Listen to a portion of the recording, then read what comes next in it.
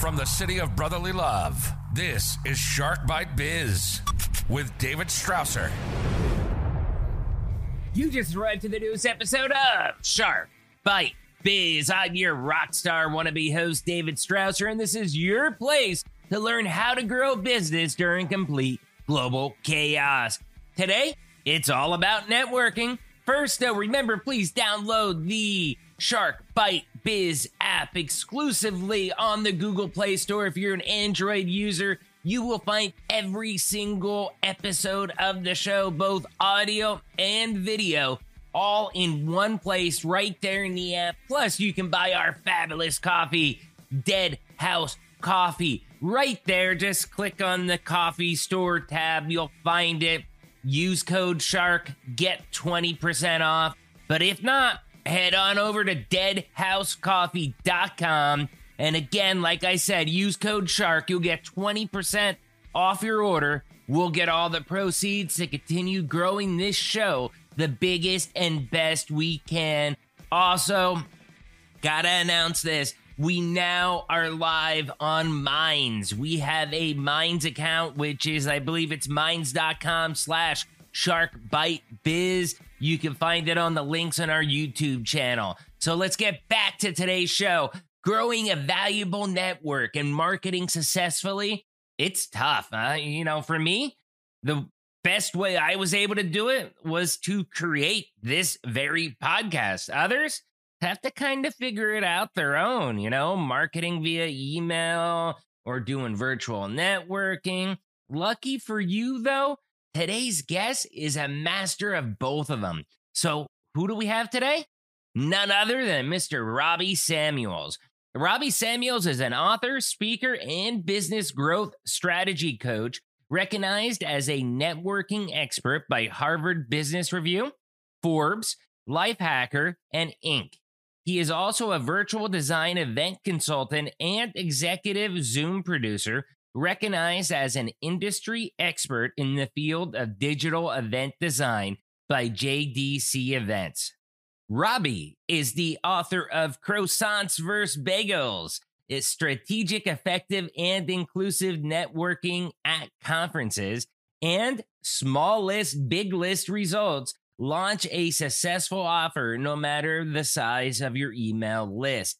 He is a Harvard Business Review contributor. His clients include thought leaders, entrepreneurial women, associates, national and statewide advocacy organizations, women's leadership summits, including Feeding America, California WIC Association, and AmeriCorps.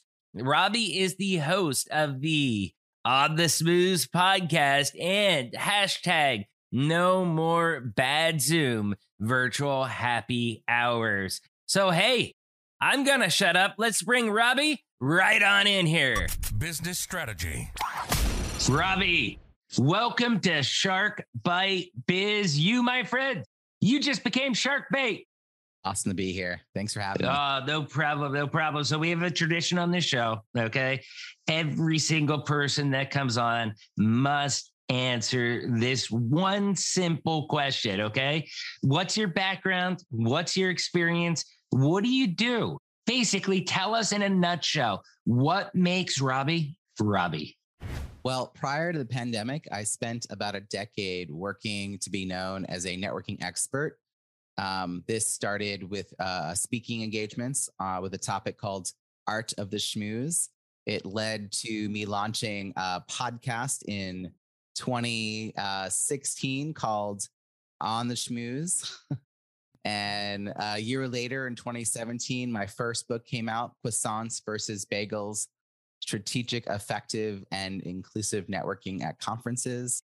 And I bet you're going to ask me, what's the deal with the bakery items? Okay. So well, first I was going to ask you schmooze. It seems like, is that your favorite word?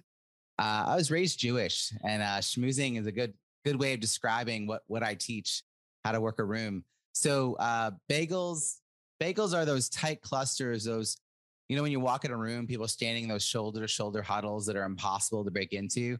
That's the bagel. But if someone shifts their body language and makes space for someone else to join the circle, that's the croissant. And so it was about body language, but also sort of mentally, you're going to events, not just for content, but for the possibility of great connections. And so it was like, really mindset shifts around how do we prepare ourselves to make the most of these opportunities. That led to me creating a group coaching program. And in 2019, I did a TEDx on this topic. You can actually watch that whole thing at robbiesamuels.com/TEDx. It's a cool way to I brought people on stage. So you just imagine March 2020. Here I am, known for teaching people how to network at events, and the operative word "at" is no longer applicable. We're now all online. And I was trying to figure out how to show up and be of value. That was sort of the mantra that I was living by that week. The week of March 9th is when it all kind of hit me. And I released 9 ways to network in a pandemic as sort of a quick response, and decided I would host a virtual happy hour, which was one of the things I had written down. And that is how on March 13th, 2020, the day that the whole world hit pause, I hosted my first virtual happy hour. And the next week I did it again, and it led to me creating, within 8 months, a kind of new business around being a virtual event design consultant and an executive Zoom producer, which quickly grew to a 6-figure company in 8 months based on all new revenue streams. It kept growing, and 2021, I was able, mid-year, realized we had enough money for down payment, moved to your neck of the woods in Pennsylvania, bought a beautiful home, and kept having a question for a year. So people were like, how did you do that? How did you do that? So I had a book that I started writing in 2018, and I decided to pull it out of the drawer. And that became my second book, which is called Small List, Big Results: Launch a Successful Offer no matter the size of your email list. Because the secret to my success is that I'm also a business growth strategist. And during that, big shift of March 2020, I was coaching about a dozen entrepreneurs a week through a program that I was working for. And I was getting all these inquiries, but I could have just had coffee chats for the rest of the year. And in some ways would have been very happy with that. But I would never tell a client to do that. So I turned those calls into research calls. And so my book is really about how do you find likely prospects from within your existing network who already know, like, and trust you, do those research calls, and then create a pilot that they will help you validate your idea. So it's all about building an audience before you try to sell your big solution. Well, that's awesome there. You gave me a lot to chew on. Going with the bakery theme. So, yeah, I mean, first off, I think the first thing that I have to ask is networking in general. Okay. You obviously explained, laid out how things were done before March of 2020, how things are done now post March of 2020. Do you miss the old way of networking? How do you compare pre-March 2020 versus post-March 2020? Which way is more effective? Well, I will say that I have made more connections and deeper connections since March 2020 than the 5 years prior. And the reason is that prior to that, if you and I met at a conference, we hit it off, maybe we got invited to a dinner, or I hosted a dinner, you came to it, but we might not have stayed in touch at all for the whole year until the next conference. And then we might run into each other. Oh yeah, I remember you. It was really fun. And maybe then we decide to try to make plans. So I just think that it would take longer to build a relationship. Whereas I've been hosting a weekly event since March 13th, 2020, which is, we're now about to hit 2 years. There are people who've gone to that event 50, 80, 100 times, right? So the relationships that we're able to build with each other, the compounded effort of that relationship, meeting each other. Now, I think that when we're going back to no commute times, I mean, that's the big thing. Oh, and time zones. Like I have a friend I've been meeting with since November 2019, and she's in Australia. We've met once in person, and I don't know if we'll ever meet again in person. I don't know, but we meet every single month. We talk for 2 hours every single month. So there's just something about a commitment to that. And I did it a little bit beforehand because I was someone who was familiar with using Zoom, but now I think there's more people thinking about doing it. It's more than just you knowing how to use Zoom. Yeah, you know how to use Zoom before March 2020. You probably knew how to use Skype for business, Skype, Teams, whatever software you were using. But the thing is, it's kind of like LinkedIn in many ways. LinkedIn's been around for like almost ever, probably almost as long as video calls have, but the thing is, not many people understood really how to kind of use it effectively until the pandemic. And I think that same thing is with Zoom and with Microsoft Teams, that type of technology. It was around, but people really didn't understand how to use it. But that being said, now that everybody is using it, kind of exposed some of the shortcomings. Zoom went through their thing with the security and people trolling their rubs and stuff like that. Now they're getting all this massive development to make these tools even more useful than they ever were before. So it's a combination of a couple different things there. I want to take one step backwards real quick. You said the bagel versus the croissant. That is a cool concept. And I had that scenario running through my head as you were reading that out. And it made me think really briefly. When I first started networking, I used to kind of, I guess you could say, be in a bagel, and like a closed circle, just group of people. And it wasn't really effective. And I'm like, yeah, I met a dude, he's cool. We're going to be friends.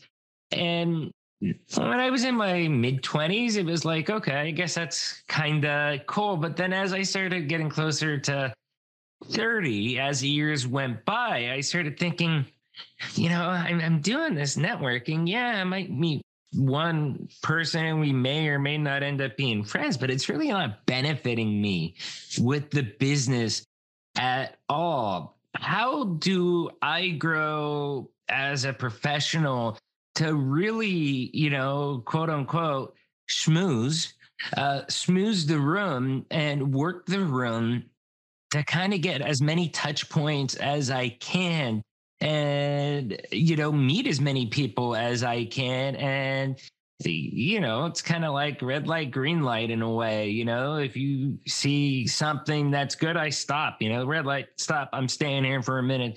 And this might be something here worth developing a little bit more and digging deeper. Other people, it's like, okay, green light, really cool. Give me your card. We'll catch up in a few weeks and just move on. But it took me a while to learn that skill. Is that normal, you think?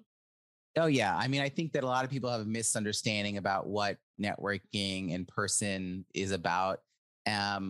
It's not about actually collecting tons of business cards, and it's not about only standing with people you already know. My biggest suggestion is to write your follow-up email before you go to an event. That would be true in person or online. And the purpose of writing this draft message is to get real clear in your own mind about your reasons for going, and write it to your ideal connection. So think about who's going to be there, maybe do some research to understand who's going to be, who are the audience members, who are the people, maybe specifically you have a list of people or sponsors, and then write the message like, what do you want to know about you? What would kind of follow would you ask of them? And because I'm a multi-passionate entrepreneur, so I wear multiple hats. So I have to always walk in knowing what's the thing I'm presenting first.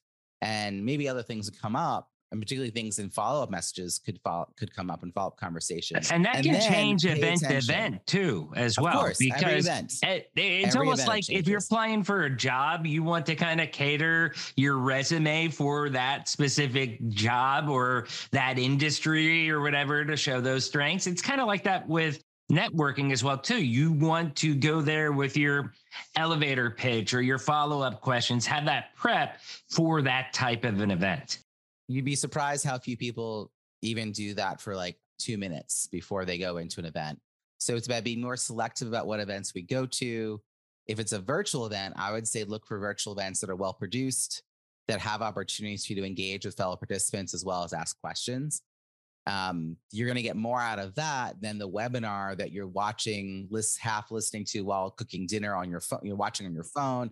Like if you have to be present and you have to engage, you're going to get more out of it, and you're going to get a chance to meet like-minded people.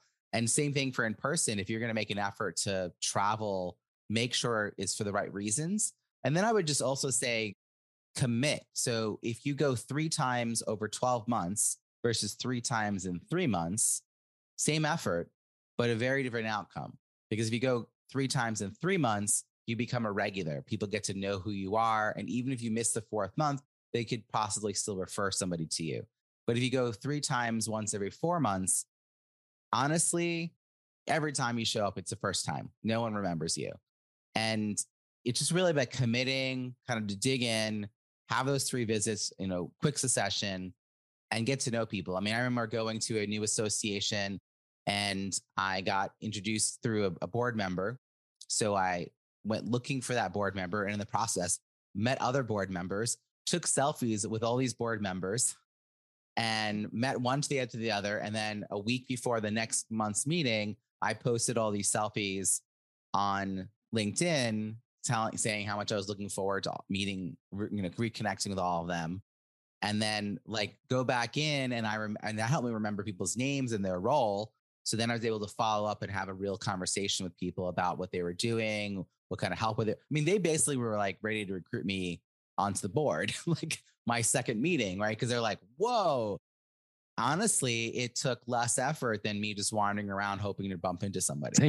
Yeah, that's totally great. And I do love that strategy. I've never, I'll be honest, I never thought about it like that, where you were posting the pictures and stuff like that. That's pretty cool. That's pretty cool. Now, one thing that you started mentioning earlier, and I did cut you off to kind of jump back in time before we got too far away from it, was you were starting to talk about the future of events and the direction that we're going. We've had a couple of people on here talking about that, and many people tend to feel that the direction that we're going to be going is going to be a hybrid event scenario where you have to have say the conference is, say it's a conference, okay? Let's put networking conferences aside for a second and separate them.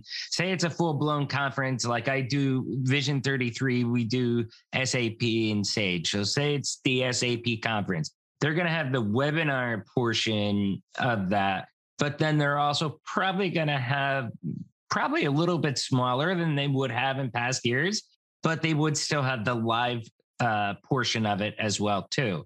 Do you think that's a direction that we're going in? How far off is that? So pre-pandemic, I made an announcement on several podcasts that I thought that in the next 5 years, in-person events were going to take on more meaning and purpose, and people were going to be really thoughtful about which ones they went to. Little did I know that I think it's true. We just got there through a pandemic, that the events that provide the kind of quality, connection, high levels of production, real value for making the effort to show up in person are the ones we're going to continue to go to. If it's something we feel like we can get the content and meet enough people and just go to the virtual version of it, it's not going to be worth the plane ride. And now we have more options than ever before. So when we do go in person, we're going to really feel like, yeah, there was a reason I'm going in person.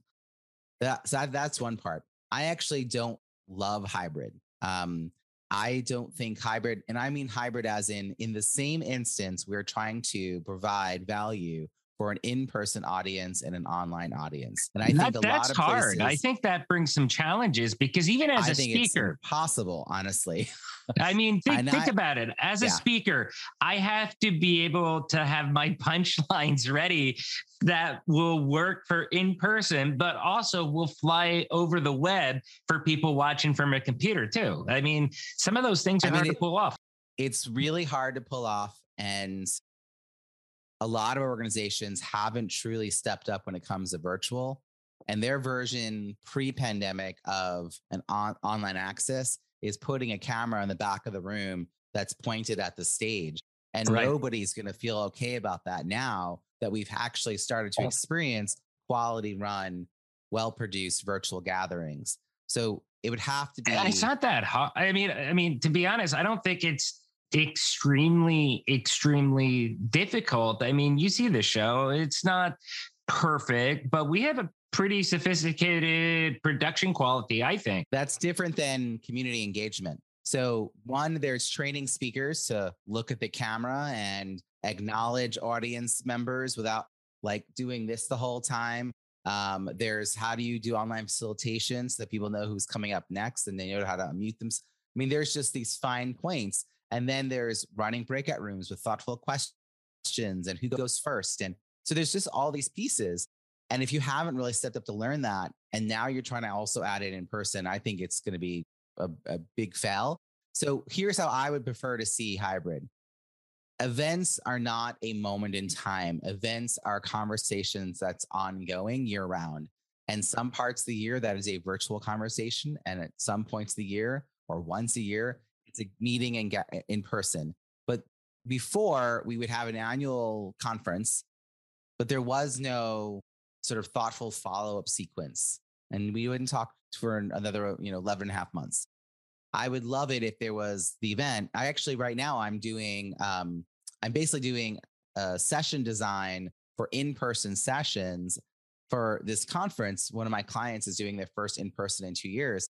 And I'm working with session owners on how to design their events. And the thing is, I'm not their content expert. Like, they're the content expert. My questions are the same virtually or in person. What are you trying to achieve? And then let's design something. But I'm thinking, okay, let's think about when people come in the room, who's greeting them. Is there a question on the board that they can like talk to each other about? How do we welcome people so that they're chatting before the session starts? Because that's a great opportunity for them to meet each other. I mean, this is all stuff that I've been trying to do since pre-pandemic. But I think particularly now, honestly, like, people are so out of practice, me included, for doing the chit chat in person that I think we need higher levels of support at these events for them to feel really good. Like, we're being taken care of. We're not just like floating. No, I'm excited. I'm their connections concierge is what they decided to call me. Hosting all these gatherings like during the breaks and during meals and stuff. I've got to say, I do love your definition of hybrid. Coming on this show, I had honestly no idea what you were going to say. I was kind of expecting that you were going to say what other people said, but you surprised me with your answer. And, that's why I asked the question, because I wanted to hear what you said.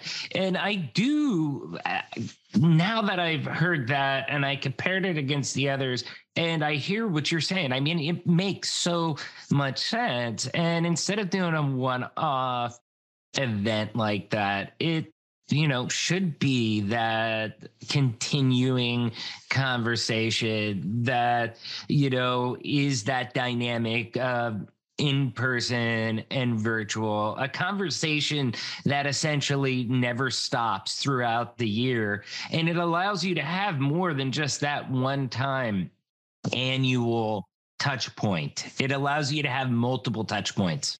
Here's something to think about. When we were first shifting to online, we talked about all the constraints of online and what wasn't possible. In-person has constraints that we lived with. Yeah. We had to travel all to one location. And because of that, you would have multiple concurrent sessions happening at the same time. I've been to conferences with 40 concurrent sessions. So even if it's just 6 concurrent sessions, that's hard. But what if half or more than half that content is being dripped out over 3 months before the in-person? So more people get access to that. And then you have kind of more of a networking keynote and some breakout sessions happening in person over a few days. And then maybe you have a few more breakouts. So it's really like an ongoing experience. And some people choose to, for the higher price, go also to the in-person piece and probably get a lot of value out of it. I just think that when we do in person, we think this is the way it's supposed to be, but no one likes choosing from one of 40. Like that's not, that's not a good thing. Okay, you mentioned breakout rooms. Now, there was breakout rooms in, traditional conferences like you were just telling us. But over the last year, we've seen multiple video apps like Microsoft Teams. I don't know. I use Zoom to record the podcast, but I don't use it for my day-to-day business. I don't know if Zoom has added it yet or not, but I know Teams definitely has it. I'd be surprised. Breakout rooms? Yeah, breakout rooms. Zoom had it first. Zoom had it first. There you go. So Zoom's had it since before the pandemic. Perfect. So with the breakout rooms now being in Zoom, being in Microsoft Teams, how much of a difference does that make then for collaboration, for these, networking events? Because instead of having 50 different people trying to speak at once, on one Zoom call, you could use the breakout rooms and be like, hey, look, we're going to put each of you for 5 or 10 minutes or whatever, 5 people in 10 different breakout rooms, get 5-10 minutes, get to know each other, and then we'll mix it up with another random set, Does that make a difference? Does that help people? Is it a good add of technology? What's your whole take? So March 20th, 2020, I used breakout rooms the first time because I thought that they were something you had to pay extra for. It's actually free. It's included in the free Zoom. It's included in the paid Zoom, up to 50 rooms. And so it's a really amazing resource when done well. So I'll give you a bad example first. A bad example is 7 people for 15 minutes with 3 questions. The first question was tell us about a challenge you're experiencing. So what happens when you have that is that the first person who shared their answer to question 1, everybody then started helping that person with that challenge. So there's not enough time for 3 questions. So it's 1 question in a breakout room, and the amount of time should be about 2 minutes a person, except when you're getting over 12 minutes, you should probably give a little more, because unless you're a facilitator, you need a little extra time to move between people. The other thing that's really helpful is don't ask tell us about a challenge that you're having now. Instead, share a challenge you've experienced and how you overcame it. Would be another great way to surface, problems that people experience and share some great solutions and showcase people's resilience without anyone having to be put in the hot seat to get advice. And tell people who's going first. And nothing cutesy. I tried all the my birthday hair color and color of the shirt. It's too subjective, and it takes time for people to decide who that first, second, and third. No. Alphabetical by first, alphabetical by last name, reverse alpha by first or last.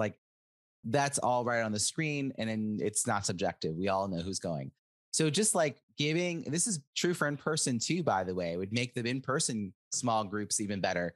They're being really clear, here is the question we want you to have to really grapple with. And then before you open the room, have someone share the prompt and give their own answer to it, because their answer is a story, and stories beget stories, which is why when I say, how was your day? As soon as you start answering, I think of my own answer. I want to interrupt you and tell you my day, because I hear your story. I think of my own. So by giving that answer, that example, it actually will lead people to really get into the content quicker. If you don't provide that, I think breakout rooms are like this weird space where initially 5 or 6 people get in and we all do this, who's going? I don't know who's first. And we all stare at each other.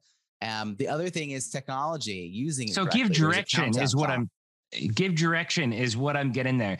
Just don't throw people in a room and be okay, peeps, network. Give them direction, give them order. This is what you're supposed to do. Also, a countdown clock that you can turn on so people know exactly how much time is left. If you don't turn that on, they're left guessing. And sure, you maybe can message them halfway through, 2 minutes left, but it's just amorphous. But if you have a clock, it's oh, we better get going because we want to make sure everyone's. It's just, there are some people who are naturally good at facilitating. If you give them enough structure, they'll help move things along. But yeah, these are all the pet peeves or mistakes that I have witnessed and refined. this is where I'm a strategist when it comes to this and not just pushing buttons. I don't just open breakout rooms. I actually got a really big gig with a client that became an ongoing client because they asked, can we put 10 people in a breakout room for 5 minutes? And then later 10 people in a breakout room for 10 minutes. And I was like, I can't think of why you would do either of those things. That's too short of a time. Mm-hmm. Like, yes, you can technically, but why would you? Like, what are your goals? And I can describe some ways, the best practices. And the in-house person answered yes. So they hired an outside person because I asked, I'm a partner who asks good questions to get the right end result. And their in-house person was like, sure, I can do that. So let me ask you, with your virtual networking that you have going on, okay, it's a weekly event, you said. No more bad Zoom, yeah. No more bad Zoom. So with that, how has that evolved over the last almost 2 years now, I guess it would be? Yeah. Well, it at the height was 50 to 60 people a week. With about a third being new each week. And that was true through the end of 2020 and through about halfway through 2021. And now it's down to probably, I would say, 20 to 30 people a week with still, I would say, a few new people every week. But like, why do you think it's down? First it was summer. And so people could leave the house again.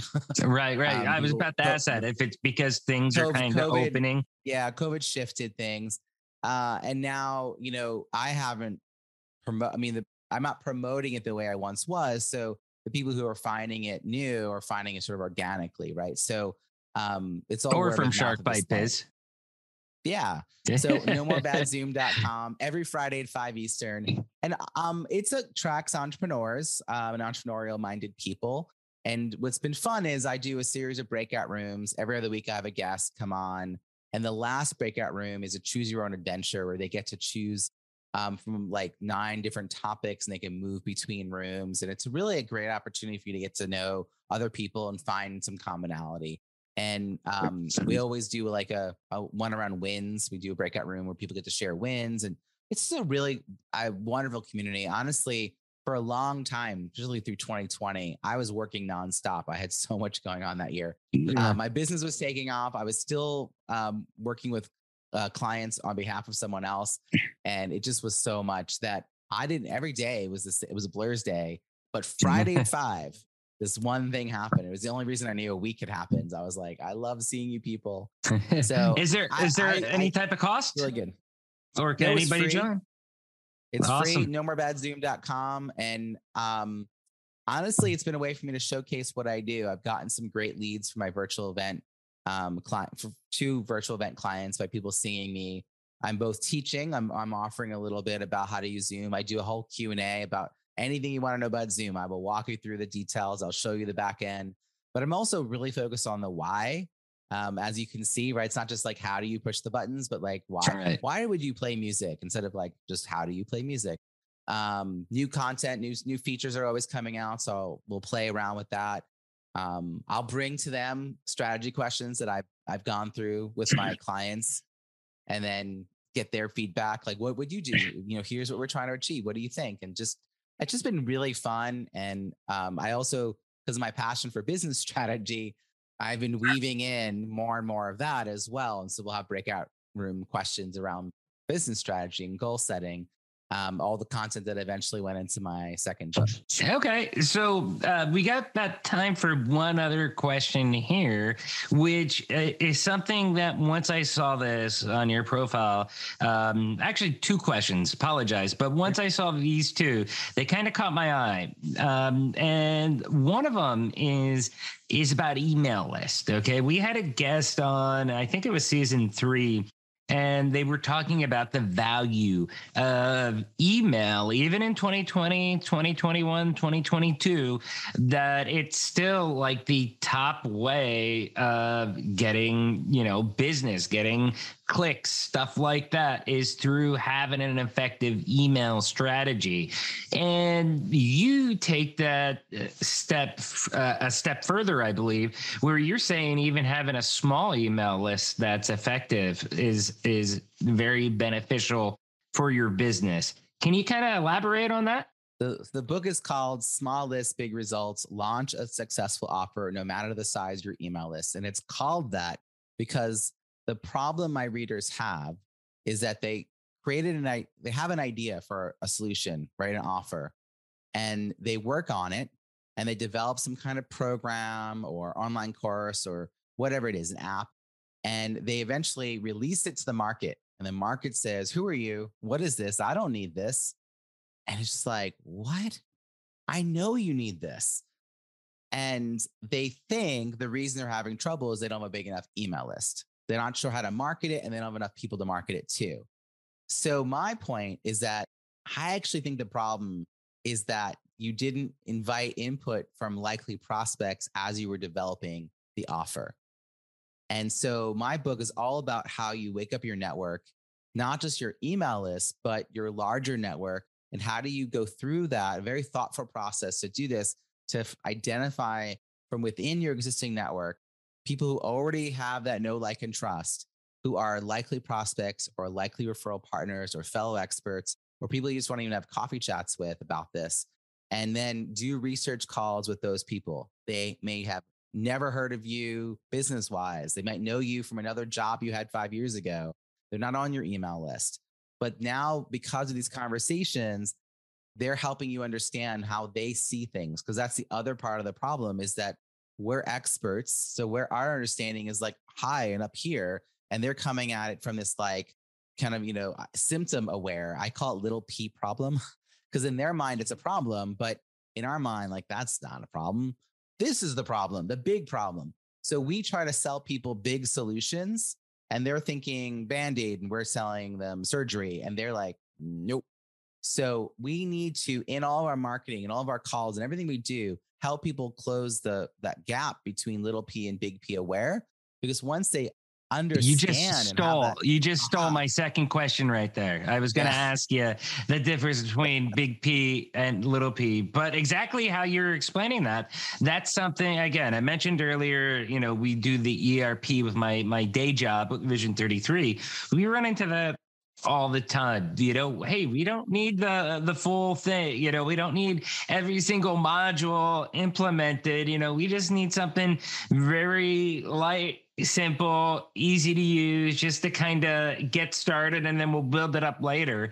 And that, I think, is a perfect example of little p versus big P. And it really takes listening skills, I think, so that you can hear that from your prospect or your customer to identify that, hey, they're talking simple, they're talking little p, not big P. Talking little p, and also what language are they using? What specific words? Like, not fatigue. They're all saying exhausted. Well, then stop using the word fatigue. Switch your language. If they need training, then don't try to sell them a mastermind. Just really meeting people where they are, and don't see a problem where there isn't one. Like, if they don't have urgency and they're not trying to fix it, don't think they're going to suddenly be excited about what you create, because they're not looking to fix it. No matter how amazing your thing is, like, for whatever reason, it's chronic. Other things are more important. So I just think, like, if you could have 20 to 30 calls in the next 6 to 12 weeks, that will save you a year and a half's worth of banging your head on the wall. And I think so many of us just skip this because we think we already know what we need to know about our audience, or we're afraid to have these conversations, or we don't know what to say. So my book is a very quick book. You can read it under 2 hours, but it'll take you years to properly implement. And there is a big results toolkit that goes along with it that has tons of resources and workbooks to really, and I'm constantly doing programming to help people figure this out. I just think if we can figure this piece out and find those people who are really into it, we can pilot with 5 people or 10 people and figure it out. I think too many people think the email list is the problem. And then they pay someone to set up Facebook ads to a page that has not been converting. What's the point? You're just spending money to send an audience to a page that doesn't yet convert. Or you say, oh, I'm going to do a virtual summit to do list building. You're going to build a list, but not with the right people, because your summit isn't attracting the right people because you don't yet know who they are. Like, I just think this promotional efforts will fail if we don't fully understand who these audience members are and how they see the problem. Yeah. Hey, this has been wonderful. This has been fun. You've given us, so you've name dropped at least like 10 different books that you've written. No, I'm kidding. But you've name dropped your books. We got your podcast. We got your networking events. So why don't you do us all a favor? Let's list them all out again so that everybody knows where they can digitally stalk you at. Well, first, since I just mentioned the Big Results Toolkit, this accompanies the Smallest Big Results book. You can get both at robbiesamuels.com/shark. So go there, and when you go to opt in to get the book, you're going to see the option to download the toolkit as well, and you'll be then redirected to Amazon to get the book. And then ontheschmooze.com is my podcast, and you can find it wherever podcasts are played. It's been around for 5.5 years. And then nomorebadzoom.com is my weekly event every Friday at 5 Eastern. I don't have any plans to slow down. It's been too much fun. And robbiesamuels.com is just the home of the eclecticness that I am. I'm a multi-passionate entrepreneur who does a lot of different things, and I kind of house it all within one site. Awesome. And for all of our viewers and listeners out there, we will have all of Robbie's links down below in the descriptions and in the pinned comments on YouTube. Hey, Robbie, this has been great. You've given us a lot to think about. So I appreciate it. Thank you so much for coming on. Thanks for sharing this journey with me. I love that how you asked about everything. It was great. My pleasure. Hey, I need to know why too. So thank you. Cheers. Wow, such an incredible chat with Robbie, right? We actually tackled all 3 segments of his business right there in one interview. I hope we weren't too all over the place for y'all. First, you all know the routine. If you found this interview helpful, if it sparked those warm and fuzzies, do me a favor, hit that like button, smash that subscribe button. But if you really want to help us out, because you know Shark Bite Biz is the greatest kept secret in the world of business, please share us out to your friends, your colleagues, your parents. Share us to your parents out there, wherever you dwell on the interwebs, Facebook, Twitter, LinkedIn, Minds, Rumble, anywhere. We're out there. Find us and share us to your community. Now let's get back to our rock star guest, Robbie. Yet another guest telling us that email list is the most valuable tool in achieving more sales. It's incredible how many people come onto the show and tell us this. And, originally, I was a little bit of a skeptic, and I was kind of surprised because we think of email as an old technology. But as I thought about it, I really evaluated my purchases since we recorded this episode and now me recording this intro segment. And it's true. I'd say 80 to 90% of my impulse purchases, believe me, I got a house full of junk, okay? 80 to 90% of those impulse purchases came because of either an email I got of a sale. For example, I bought my wife some Steve Madden shoes and a purse. I've never bought Steve Madden before in my life, but it was a great deal. It looked pretty cool. And it was like, bam, let's get it. Good price. I didn't disagree, but it was because I received that email. The other reason is because of a social media ad that I see, and it's just like, wow, this is compelling. I think we got like 2 or 3 different robots in the house roaming around because of that for the kids. So there is truth, I feel, in what Robbie and the other experts have been telling us. And I really do want to stress, listen to them, take their word, take my impulse purchases, as proof that having a good email list does work. The bagel versus croissant conversation, that was also pretty good. Being a croissant and having an opening for people to be able to come up, meet and greet is a really good strategy to allow you to find valuable relationships when you get back into networking in person. For some people, depending your state, your county, your region, whatever it may be, could be sooner than later. But when you get back to that, keep the bagel versus croissant mentality in your mind as you're thinking about what you're going to do. Lastly, the hashtag no more bad Zoom virtual happy hours. That's awesome. I love what he did. I went out, I started a podcast. He went out, he actually started a virtual happy hour. So kudos to you. I know how much hard work goes into that. And having professionally produced webinar or happy hour, it is the future. And I really liked how he gave us ideas about the breakout rooms and all that stuff. I mean, we're living in a digital world. Virtual networking is going to be here to stay. Learn it, master it. I mean, literally, we're one step from the metaverse. Okay, maybe 2 or 3 steps from the metaverse being like everyday life for us. So like it or not, Zoom calls, Zoom happy hours, Zoom webinars, they are here to stay. So if you're going to be doing it, do it right. Use somebody like Robbie, and I urge you really to listen to his advice. Get things done professionally. Don't try to, half it off and do a little bit of this, little bit of that. Go all in, all or nothing. Go big, go home, okay?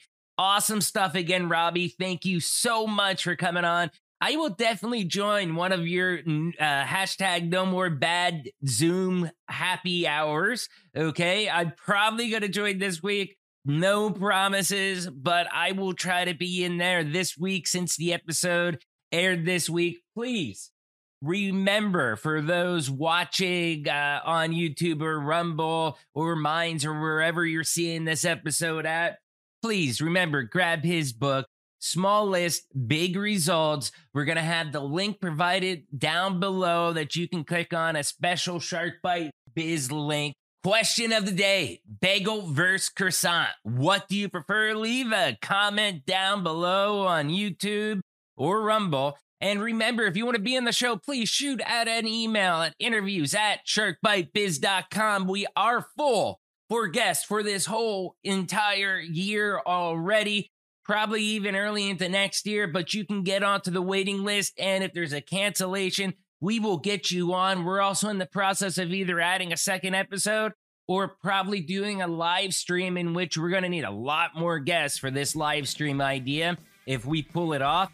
So again, interviews@sharkbitebiz.com. If you're watching on YouTube, please hit the join button, join the channel, $3 a month. You can become a baby shark. You get some perks with that.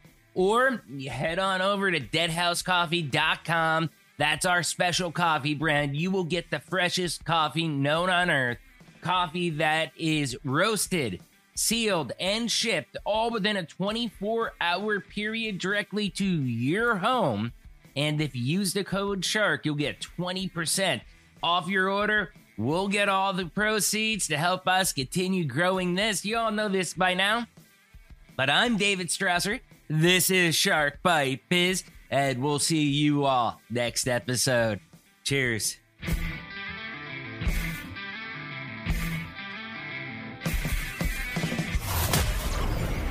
Thank you for listening to Shark Bite Biz.